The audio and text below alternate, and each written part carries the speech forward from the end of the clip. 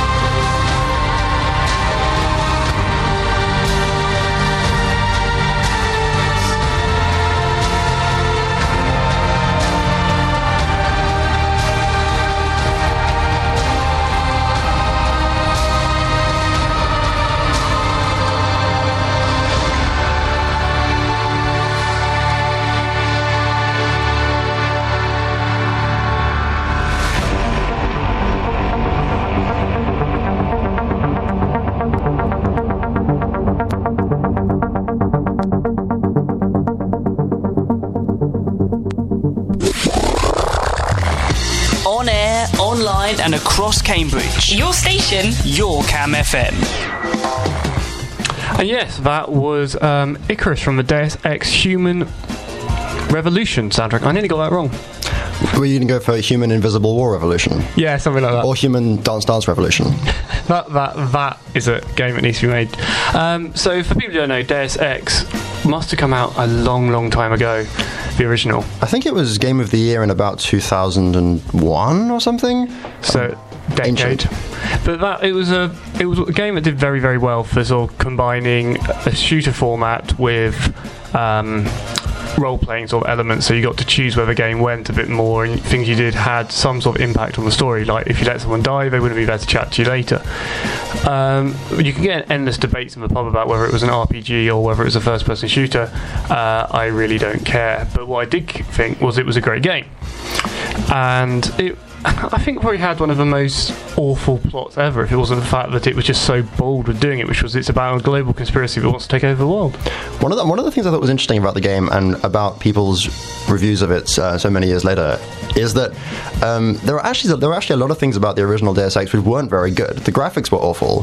The plot it felt really cliched. Some of the voice acting was really wooden, and yet it's almost universally agreed to be a classic. But wasn't that because it was just a great format? It was a game which let you multi-path when all the other games were sort of going into the Half-Life 2 idea where you walk down a corridor and you keep walking down a corridor. And the corridor's very pretty, but you never get lost because you're always trying to find the next corner. I mean, I played through Half-Life 2 because everyone told me it was a great game, and I just didn't get it. It was pretty terrifying. I got away through it, and then there were face crabs leaping up in my face, and that was just not enjoyable. Whereas Deus Ex it was really well executed in a multipath, and it made you feel quite involved in what the characters were up to.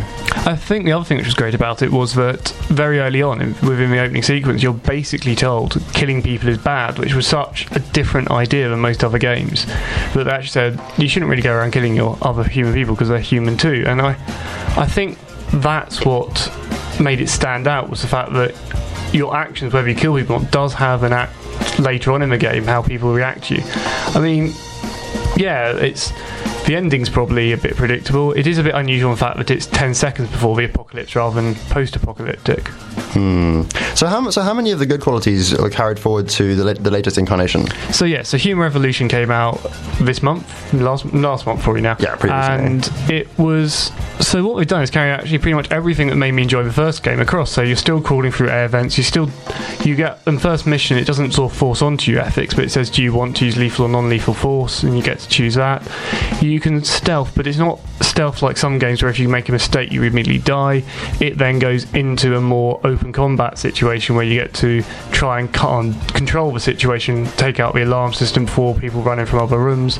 So it's got that multipath, you explore because you want to, you can hack as many computers as you like to find out more information, even if it's who's been putting a dirty screensaver on someone else's computer comes up at one point. The guy's very fed up with it, and you can find all the people laughing behind his back around the building. Oh, so they've put a bunch of totally irrelevant details into the world just to build it as a place where real people might live, and with concerns that everyday people might have felt, as opposed to just augmented cyborgs walking around killing each other. Yeah, so when you walk into an office box, there are actually offers with really mundane emails on it. And that's what I think builds the world, because there has been this thing towards just pretty corridors rather than having nicer sort of, nice environments you explore, and it's that exploration that makes it interesting. The plot is still thick with conspiracy theories. The Illuminati come up several times. Probably not as bad as the original, but doesn't pretend it's heading to, that's the other thing that's slightly weird. It's a prequel, but it doesn't feel like a prequel. So it's a prequel, but the fact that people who've played the original game know how the original game goes doesn't get in the way of the plot. It's nothing at all, because it's set... So this is something we didn't mention about the original, is it's set in a world where human augmentation is just starting to take off, where in the original it's standard. And this is the idea that if you lose an arm, you get a robotic arm to replace it. And at the eve of a giant press conference where your company's going a giant breakthrough, your company gets attacked by some people and loads of people get killed. You barely survive, and you have both arms and legs replaced in your heart, and you go for a massive reconstruction process. And there's then this whole storyline going through. people sort of questioning whether this is ethical, whether it's acceptable, whether it's taking evolution into our own hands. And that's one thing I found rather odd the whole way through, was the idea that somehow augmentation is evolution, because to me it isn't. It seems pretty much the antithesis of it. Yes. It's directly controlling someone's development by replacing parts of them. Yeah, and the question was whether it gave an individual too much power and other things like that. And there were some poignant side effects talked about, like people who had been in an accident having to have limbs replaced will then require a drug to stop rejection syndrome. Which is, of course, not too far from people who have transplants today. Yes, but the problem was the drug was expensive, and there was no NHS in the story because it's set in America. So this is basically a powerful argument for not reforming socialised healthcare or something. Well, at the moment it would be, in this country might be a comment, but it was more the point that if you force someone, the negative side of forcing someone on this therapy was clearly the fact that it would affect their lives greatly, where not having a leg you could live, where if you did get the augmented leg you'd be dependent on a company. And that was the sort of things that come through the game. There's a lot of technobabble where I think they've taken technobabble up a level in the game. They've really gone and found some really great words to throw in there, but it's still nonsense. I saw a few trailers for it, which actually looked just like they were real biotech press releases and scenes of protest outside them.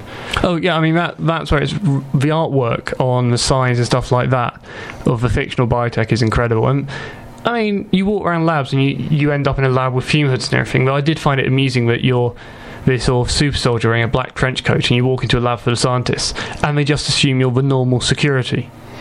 You spent more time in labs than I have. I've never seen someone in a lab with a trench coat on. Nor have I. And the other thing was gun turrets and security cameras all over. Now, I accept security cameras. I think we have some in our department, but we have one in here, right? Yeah. Hi, internet. But these gun turrets are the size of a small car.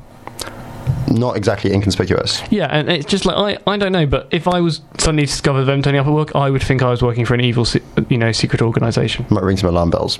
Yeah, but overall, it's a lovely fantasy. It's lovely in the way it has city hubs. You explore the city, so you get to explore someone's possibility for the future.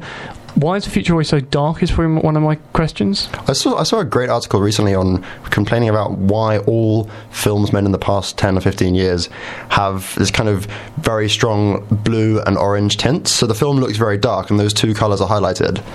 Yeah, and most noticeably in Tron 2, where they're either blue or orange, where they could have picked any colour. But there was some kind of justification because those two are complementary colours, I think. And the tools these days have made it really easy to try and add drama and impact to a scene by just messing with the colour profile. But it looks awful because it's in every single movie. On the flip side, because I'm so used to it, I think films just don't have that look strange. That's terrible. Kind of sad. So what's coming up next? Coming up next is a band who were at the mini festival Wish You Were Here yesterday in Cambridge.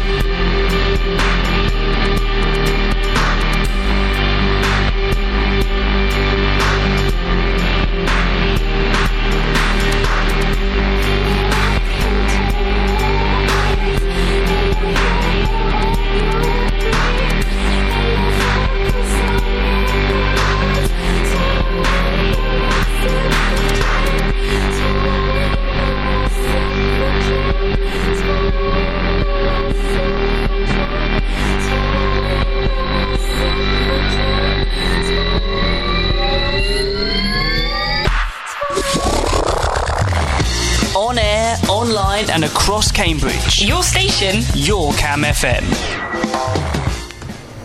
Okay, that was Squid Cat Battle by Nedre. Yeah, Nedry are a three-piece something band from London. There was a mini festival in Cambridge for those of you who either don't live here or were in the process of moving in and didn't know about it yesterday at the Portland Arms and a couple other venues. This was the worst, well, not publicised, but if you want to know where things were on, it was impossible to find out. It was very difficult to find out the schedule in advance. There was a schedule on their MySpace page which didn't match reality at all.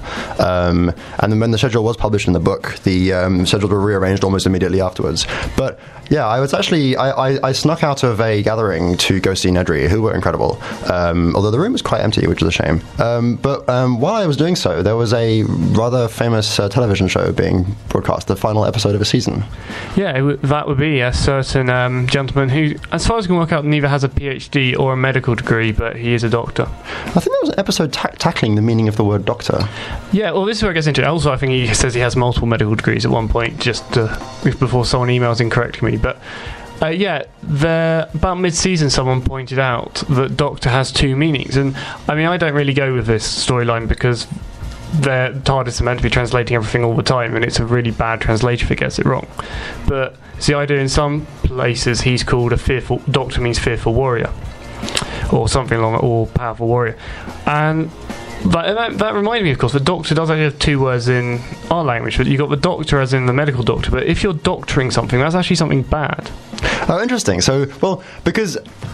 you can see how that might have sprung from originally being used to mean doctoring something to fix it, and then over time that developed into meddling with something, which meddling with a document or meddling with statistics, or time and space, or both at once sometimes. Yeah, well, I think so. Yeah, I heard a lot of people quite unhappy with how it ended, but I thought it went quite well considering it was an impossible sort of thing to finish. I never really got this whole fixed point in time concept with Doctor Who. I get the feeling it's a MacGuffin to stop them from having to, be able to change things that would otherwise go horribly wrong. Oh, so they've invented some kind of device that lets them just violate continuity and... Well, basically, there's been all season that the Doctor's death was a fixed point in time, so you couldn't stop it happening, and the episode revolves around the fact that someone does try to stop it happening, and that's not possible. I see. Well, I mean, so I'm underschooled on this matter, having not seen much of this half of the season, if any, actually. But the word from one DeRay Carrier, who was a guest on a previous incarnation of this show, was that the episode was basically fine, and it tied up some plot lines that she wasn't very happy with. Yeah, and one thing which I found really hard all season, and my wife commented on this as well, is that at the end of last season, they sort of had lost... Amy Pond had lost her daughter, and then she seems to be very okay very quickly in the new series that she never got to see her daughter grow up, which isn't cool. She refers to that again in this, but she got over it too quickly. Huh. So it wasn't a case of the show just not showing the interlude where she was sad. No. Well, you never know with Doctor Who, because there is sort of the second half of the series covers several hundreds of years, and you don't know what happened to that. But obviously Amy can't have experienced that because she doesn't age. I think I'm missing something about... Well, with Doctor, we know is 100 years older by the end of the season. Okay. Because he's gone off and done stuff. Didn't Torchwood also come back recently? Yeah, so we had Miracle Day of Torchwood, which was a 10-part series following one story, which I always think's... Because they sort of did this with Children of the Earth. They had a long series of just the same story, and I think from Miracle Day is they dragged it on a bit too long with 10 episodes, but conceptually I thought it was a really good idea. What would happen if people stopped dying? And how they dealt with that death. So in the case of Torchwood, they went for the idea that life just kept going, but you didn't repair yourself. Oh, so people didn't die, but they got older and older. Yeah, so some people repaired themselves, but only if it was reasonable, it seemed. So... this is where it gets a bit murky. So someone who had a small injury would still repair, but someone who has a chronic heart attack and ends up unconscious would stay that way. And then of course you have a problem that the population keeps growing exponentially.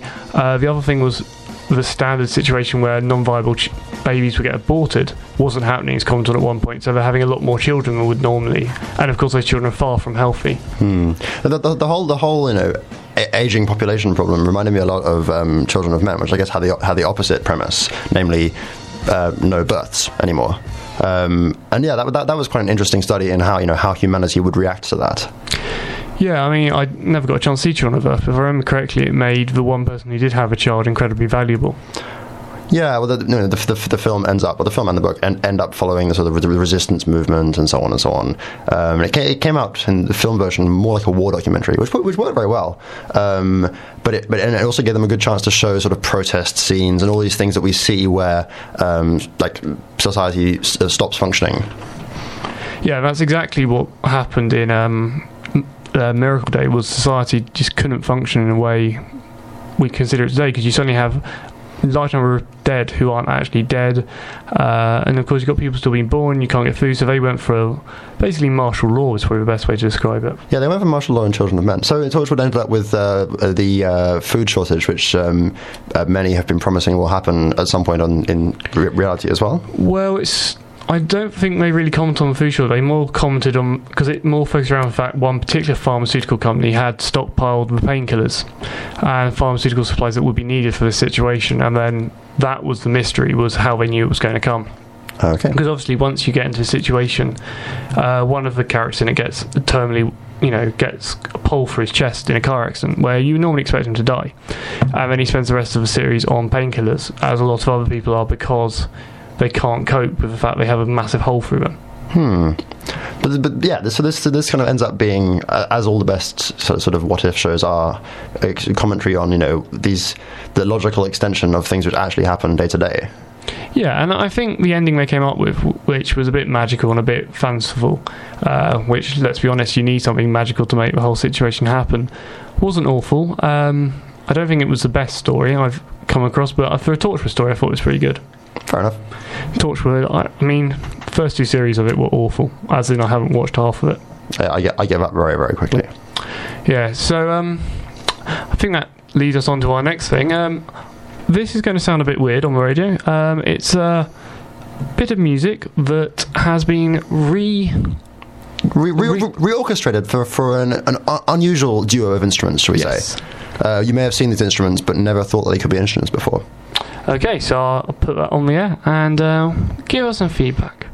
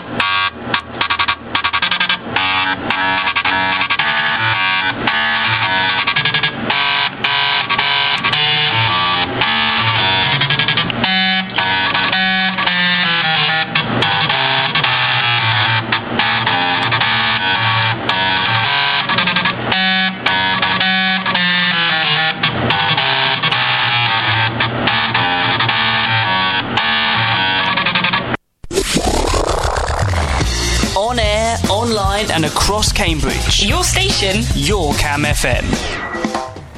So that was the Imperial March by, I suppose it was by John Williams. Yeah, actually, I'll take your word for it. I don't know who the original composer of the Star Wars theme was, but that was an arrangement for 2 3.5-inch floppy disk drives by a. So I looked for a real name for the author and I couldn't find it. It's this person goes with the name of Silent. If you look on YouTube for the video of Imperial March on floppy disks, seeing the little lights on the front adds something to it as well. I wish you'd just gone for an older floppy disk drive. A good 5 1/4. Maybe he could do a symphony with the double bass section could be the 8-inch floppy disks, cellos could be the 5 1/4, and so on. But so I had no idea how this would work because everyone's heard the sort of the noises that these floppy drives make. But it turns out actually it's quite simple. Apparently the the sound is just from the sound of the magnetic head moving up and down to read different sectors of the disk. So he just programmed a custom controller for the floppy disk drives to move it at a particular speed.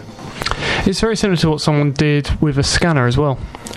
So like a symphony of scanners. Well, one scanner, and they got the notes out by making the scanner, because this is a flatbed scanner, so you get the light mechanism and the detector to move up and down at different paces, and you get sound that way.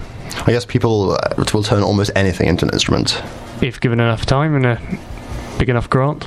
Yeah, I guess grants may be packets of crisps. I shouldn't be surprised, given that SAP, who we heard at the start of the show, specialise in turning squeaky dolls and boxes and things into instruments, and a collection of bones collected from a local butcher. I was worried where that was going for a moment. So, of course, the Imperial March is slightly topical for some people. Yeah, so if you were one of the people queuing up to buy the Blu-ray version of the Star Wars trilogy plus a bit, because you can get both, I think. George Lucas has done it again. He's gone and edited Star Wars to make a set of fans very upset. Now, it doesn't really bother me too much, this, but apparently Darth Vader says no at a point he didn't used to say no. I mean, it seems like a really petty thing to be tinkering with, you know. Yeah, I don't completely get why the fans get so upset, but at the same time, I do get why. I think George Lucas is worse for bothering to touch it. I mean, why would you want to add in things of a movie that sold well? And a lot of people suggest that it means he doesn't actually know why it sold well in the first place. So he thinks that it would sell even better if he tinkered with it some more? Yeah. Or, I suppose, like, it could be a misguided effort to think, well, if people are going to be buying this again, they may as well be buying a slightly different movie than they bought last time. But he's actually gone and said that he doesn't want to sell the old versions that people want. Oh, right, because there's in fact some versions where he destroyed the originals, and they were recovered from, Laserdisc or some kind of obscure format that died in the late 80s. Yeah, so I can get that, because for people who are really passionate about Star Wars, I mean, I liked it as a kid, but I don't get that uptight about it now. You want what you saw as a kid. You don't want to see what someone's remade later. You certainly don't want to see the original trilogy. Particularly since these kinds of films, particularly films which used at the time pioneering special effects, only really work if you see them as they were then and see them in context. If they've had modern tinkering, I mean, this happened before with Star Wars. So you add tinkering, and then it makes how primitive things were look bad. Whereas if they can be enjoyed as classics from a bygone era, then... Yeah, I mean, I think the special edition Star Wars special effects, when I saw it, which are really obvious because they're too new to be the originals, look worse than the originals do. They looked kind of incongruous. I mean, it took me a long time to actually see any of these things for the first time, so maybe I'm not the right person to ask about this kind of thing. Yeah, I'm very happy for people that want it left alone. But yeah, it's amazing how much internet outrage comes out about these things. Mm-hmm. I wonder, because they're going to release all the Star Trek Next Generation on Blu-ray, and I wonder if we'll see anything similar to that, because they're going back to the films and redoing all the special effects so they can re-render them. But that kind of seems reasonable, because they don't have the special effects at the same resolution I have for film. Oh, okay. So the film was filmed on some kind of, I guess on film, whereas the special effects would have been created for sort of more primitive resolution than we have now. Yeah, and I also don't know Star Trek what that means for special effects, because all the ships and all that stuff was done with models on Star Trek. I don't think they got... Well, certainly the Next Generation was all models, and it was Babylon 5 which was pioneering with its use of CG, which of course looks a lot worse than the Next Generation does now, because models could be made very well. It reminds me of when the Aronofsky's film The Fountain was made, I guess 5 or 6 years ago. He tried to avoid using computer-generated effects and used lots of extreme close-ups of chemical reactions and things, because he thought that might age better than the computer generation of 2004 or whenever it was made. Which, considering that movie has a guy flying around in bubbles, is quite impressive. Well, that bubble was was a still of a chemical reaction. Of course, they had to use a computer to superimpose the guy in the tree inside the bubble, but all of the space imagery is just extreme close-ups under a microscope. That's I agree with that. I think that's a really good way to go. If you can avoid using something which you can't trust to date, go with something that looks good. Yeah, and it worked well. The film was beautiful. It may not have been the masterpiece people hoped it would be, but it looked incredible. Yeah, I think some of the casting was questionable. Was it Hugh Jackman who was the lead character in that? Yeah. Well, the casting had a sort of checkered history. I was reading about it a while ago, and the film had lots of stops and starts. They had to keep recasting because actors were busy with other films and so on. So I mean, I guess maybe that shows. Maybe it does. I still enjoyed it, though. It's a really weird film. Yeah, it looks good. It looks good. It sounds good. It's okay. Yep. Okay, I think that's time to go on to our next track. I'm trying to remember which CD deck I've been in. I'm pretty sure I've been in CD 1. Otherwise you get the Imperial March all over again, which I'm sure you can cope without. Here you go.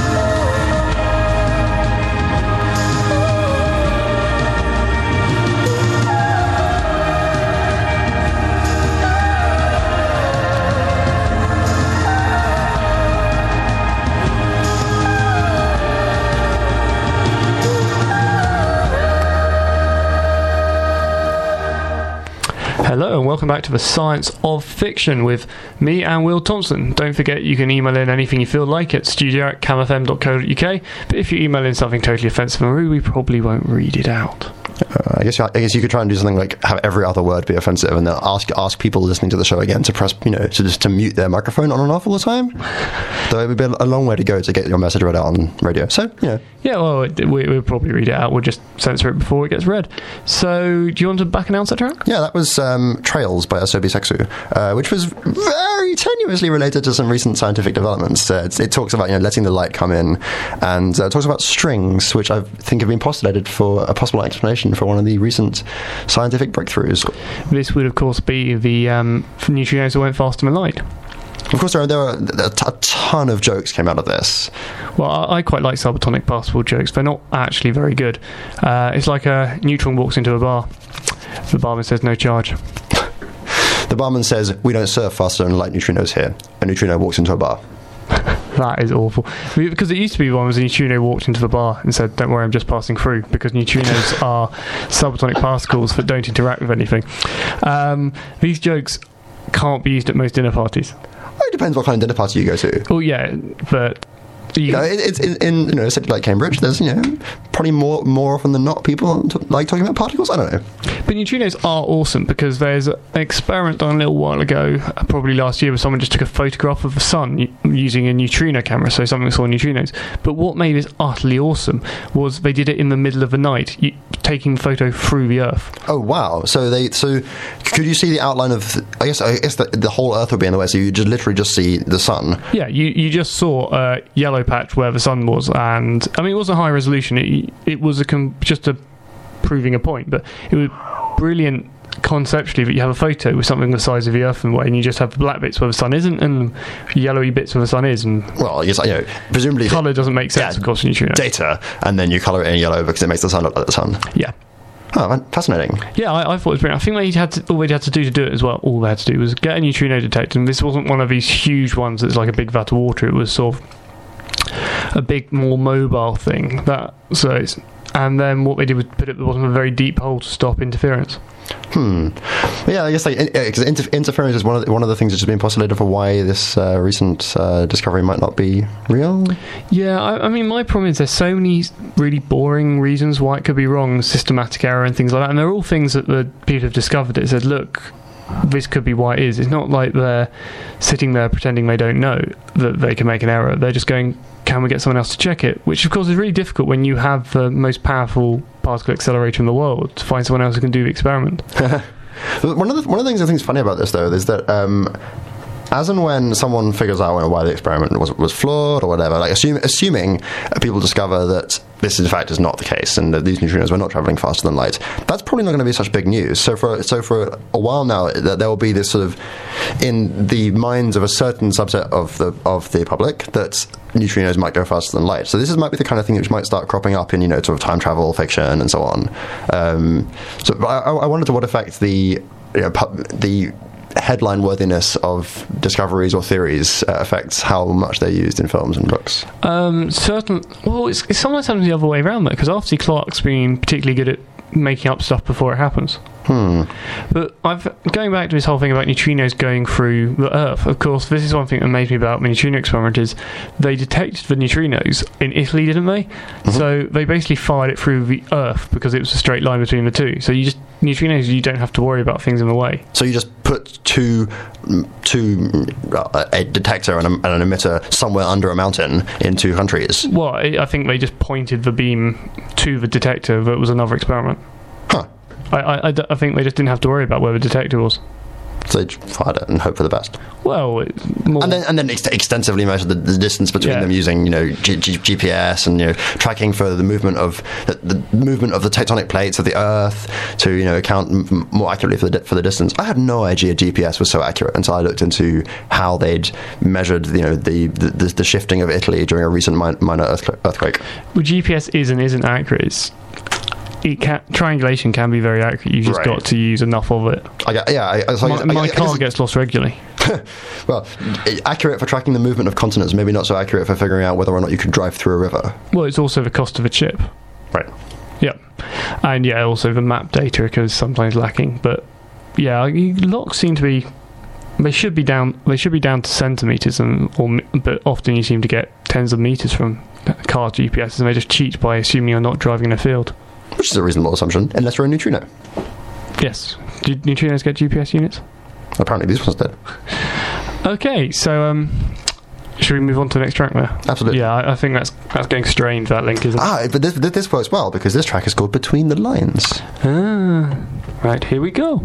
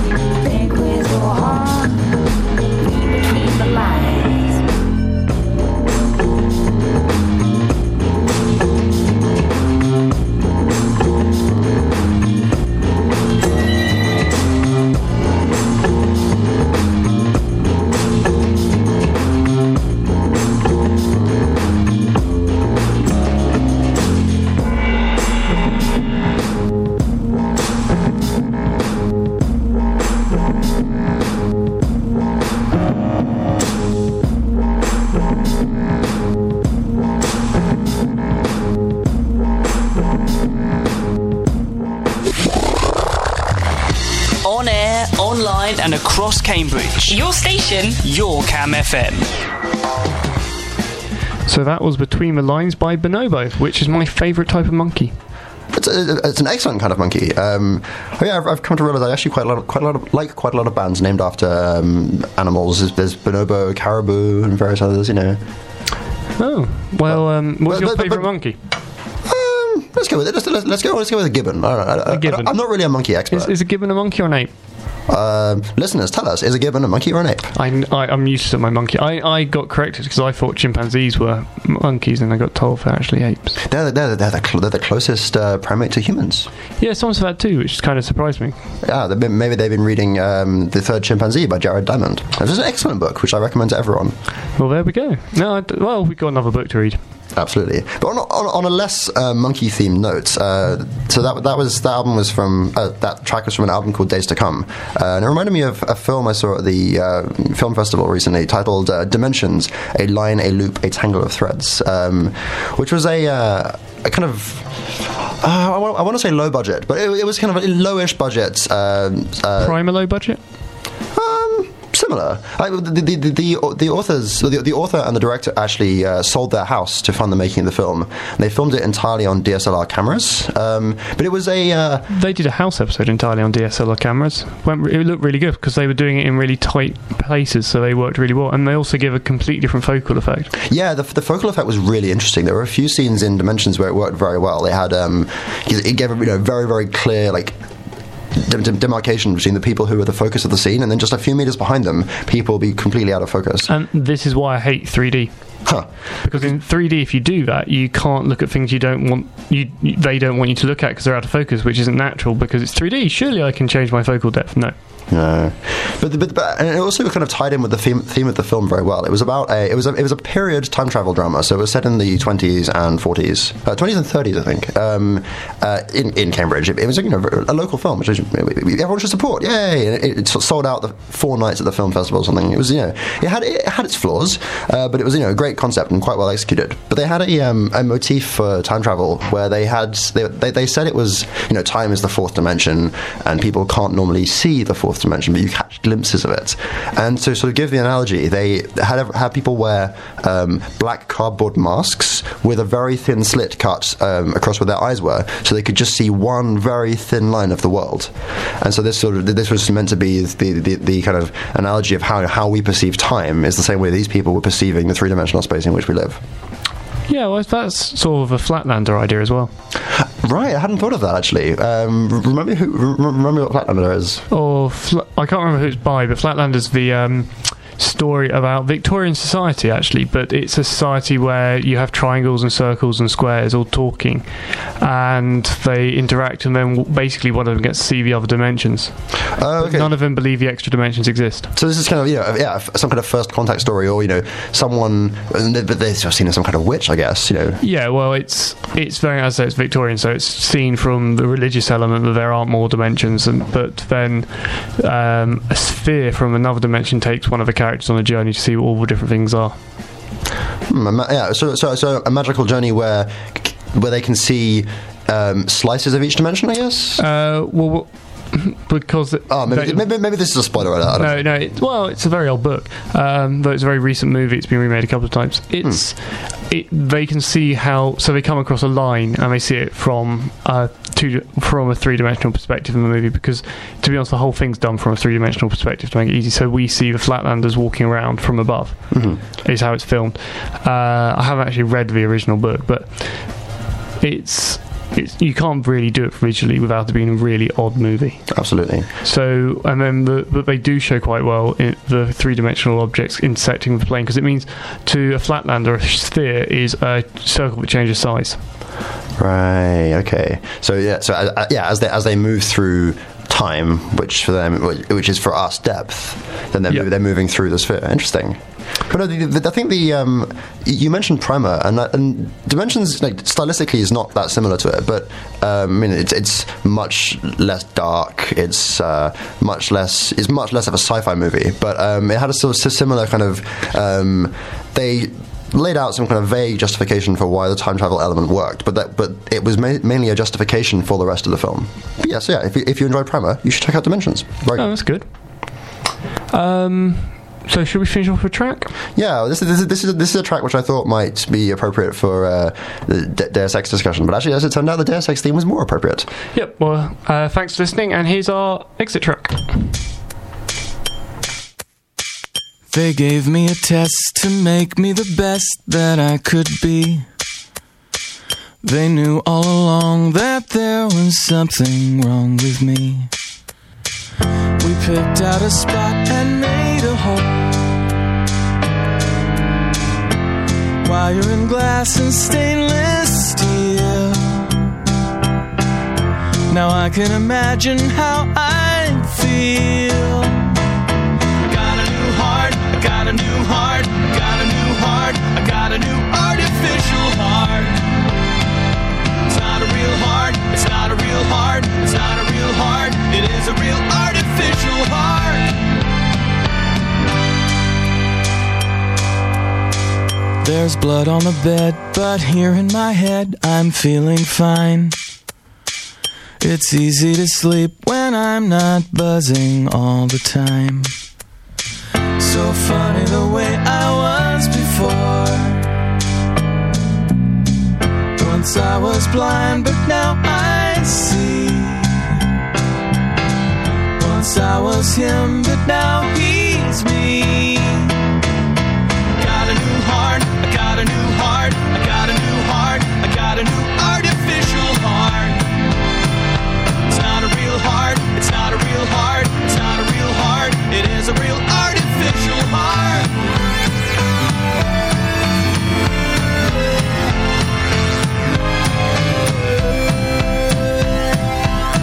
You're at me again, I nod and pretend to think it through. I don't need to think at all if I don't care for you. It's not an emergency,